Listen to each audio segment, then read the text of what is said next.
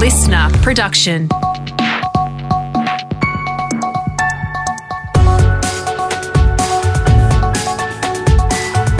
Your morning agenda with Natasha Belling. Good morning. Thanks for your company. Let's check what's making headlines this Thursday, the 1st of July. And we start with breaking news. And US comedian and actor Bill Cosby has walked free from prison after his sexual assault conviction was sensationally overturned. The 83-year-old has served more than 2 years of a 10-year sentence for drugging and sexually assaulting a woman at his home in 2004. The Pennsylvania Supreme Court released Cosby on a legal technicality over an original deal the comedian made with a prosecutor. Here is Lisa Bloom, attorney for 3 of Cosby's accusers, speaking on CNN. I'm absolutely disgusted and shocked by this ruling, and to think that it's all based upon a prior sweetheart deal that a prosecutor made with Cosby. The ruling bars any retrial in the case. Also making news this morning, a war of words has erupted between the states and federal government over the rollout of the AstraZeneca vaccine across the country. Earlier this week, the Prime Minister announced anyone over the age of 18 can now receive the jab, but state and territory leaders and GPs say they weren't consulted, and ATAGI's expert advice still recommends the vaccine only be given to those over the age of 60. But the Queensland government has come out firing at the Prime Minister. Here is Chief Health Officer Jeanette Young. I don't want an 18-year-old in Queensland dying from a clotting illness who, if they got COVID, probably wouldn't die. We've had very few deaths due to COVID-19 in Australia in people under the age of 50. And wouldn't it be terrible that our first 18-year-old in Queensland who dies related to this pandemic died because of the vaccine? The federal government is standing firm. The Home Affairs Minister blasting the Queensland government over the current outbreak that's put parts of the state into lockdown. There were 3 cases of COVID recorded in Queensland yesterday, including the brother of a 19-year-old receptionist at the Prince Charles Hospital who spent 10 days in the community while infectious with the highly contagious Delta strain. Home Affairs Minister Karen Andrews lashing out at the Queensland Premier, saying it's the state's responsibility to ensure frontline staff are vaccinated. She is doing as much as she possibly can to ensure that she puts up a smokescreen to hide the inefficiency and ineffectiveness of quarantine that is administered and managed by the Queensland government. Meantime, New South Wales Premier Gladys Berejiklian has not ruled out extending COVID restrictions past the school holidays, as the state recorded 22 new cases of COVID yesterday, including a trainee nurse who wasn't vaccinated and worked at 2 major hospitals. South Australia avoided a lockdown yesterday despite 5 new cases, while the Northern Territory has extended its lockdown to Alice Springs after a positive COVID case spent a number of hours at the local airport. Now let's check what's happening in your state with our reporters on the ground into New South Wales. And a state MP has been forced back into isolation after health authorities admitted they made a mistake letting him out of quarantine. Our reporter Kim Bradish has the details from Sydney. Thanks, Tash. Victor Dominello, who's the state's customer service minister, is now at home in isolation along with dozens of other New South Wales MPs after the agriculture minister, Adam Marshall, tested positive after attending a pizza restaurant in Paddington. Mr Dominello tested negative twice and was deemed a casual contact by New South Wales Health before yesterday being forced back into quarantine, authorities saying he has not posed a risk to those he has interacted with in recent days. Yesterday, he appeared at a press conference alongside Premier Gladys Berejiklian, the Health Minister and Chief Health Officer, while Adam Marshall has revealed he feels like he's been hit by a bus after contracting COVID. He suddenly got very severe flu symptoms, sore all over and wanted to sleep all the time. He says he feels like he's just ran a marathon when doing simple tasks like making a cup of tea, telling Nine more people need to take this seriously. It's just been quite debilitating and quite eye-opening for me that a lot of people seem still a bit blasé about the impacts of COVID, and I can assure them that it's certainly knocked me for 6, and I'm a person in my mid-30s and very, very healthy. To Victoria now, and Anna Coffey is another step closer to seeing her dying dad who's in palliative care. Anna rushed back home from New York but was then caught in Sydney's hotel quarantine system.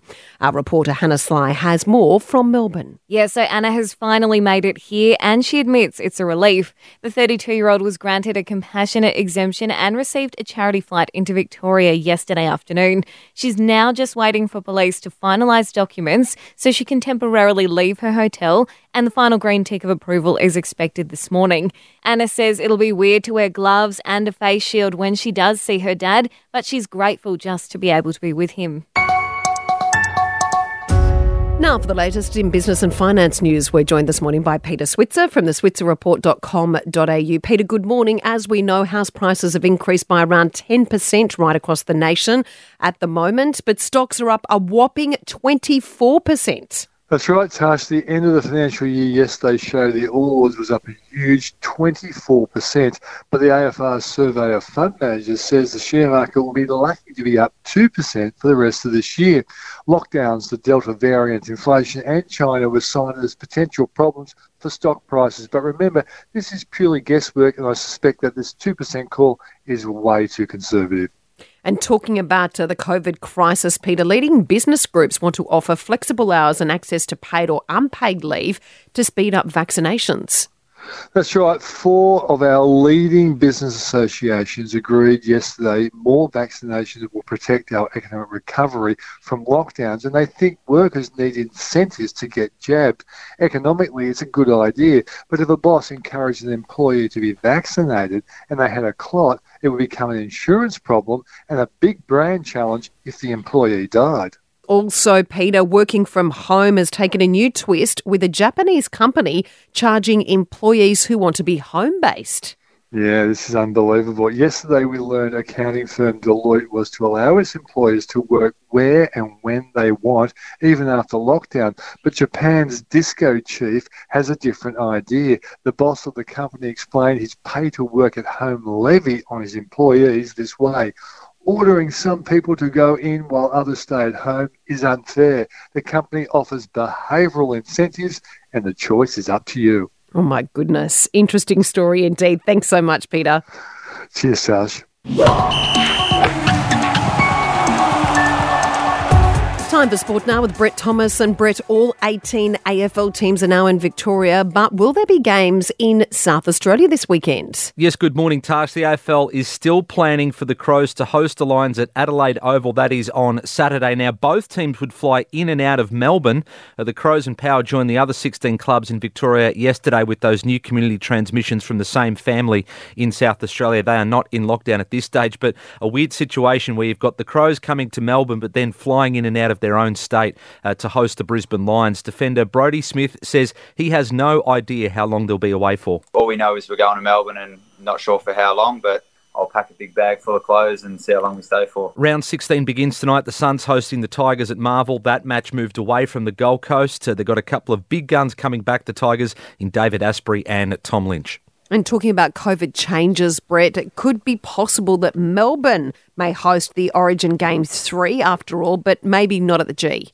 Yes, what a turn of events this would be. Of course, they lost Game 1 to Townsville. Now that Victoria seems to be in the clear COVID-wise, it could be switched to Amy Park. It is a stadium set up for rugby league. It would be a reduced capacity. The NRL would dearly love for this to be in Sydney, but lockdown is due to end just 5 days before Game 3, and with the situation there, that appears a massive risk. McDonald Jones Stadium in Newcastle's another hot option at this stage. The Players Association is calling for the likes of a Tamworth, Mudgee or Dubbo to get a crack at hosting Origin 3. Now, further north in Townsville, Cowboys coach Todd Payten is in isolation for 14 days. He went to the Townsville markets on the weekend and came in close contact with a positive COVID case, so he will not coach them on Saturday against the Knights. CEO Jeff Ribel says that Dean Young will call the shots, and he's revealed their travel plans. It'll be back to charter flights for the foreseeable future, and we'll go down on Saturday afternoon, play the game and get home probably 2 or 3 o'clock on Sunday morning. Now, the NRL slapped Canterbury with a massive $50,000 fine. 5 players attended a Bondi pub, later listed as an exposure site. Shark star Josh Dugan, he's also been slugged $25,000. He broke protocols by visiting a restaurant. So plenty going on in the NRL. At Wimbledon, Nick Kyrgios survived a nasty fall on the grass to take out his first match in 6 months. Hadn't played since the Aussie Open. He defeated 21st seed Ugo Humbert in an epic 5-setter. He slipped during the baseline in a rally, hurting his hip. He felt a little bit sluggish before going on court. He returned, of course, this was across 2 days. It was suspended last night due to the 11 p.m. curfew. I'm not the most flexible bloke, so anytime my legs spread a little bit apart, so going down, it was pretty brutal. Like, it hurt, like my hip hurt, but I just got back up and showed some resilience. Well, let's hope he's okay for the second round. Novak Djokovic getting through a little bit easier this morning. He's into the third round, Tash. Massive day in sport. Brett, thank you. Thank you, Tash. And Sydney siders are waking up to a very eerie sight again this morning. For the second day in a row, a very thick fog has settled over the empty streets as residents enter day 5 of lockdown. The iconic Harbour Bridge barely visible, while essential workers out on the road are being told to slow down and take extra care.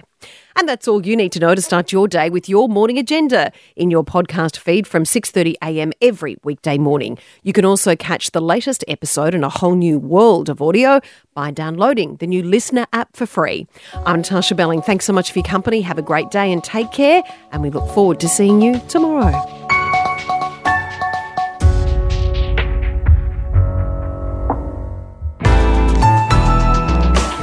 Listener.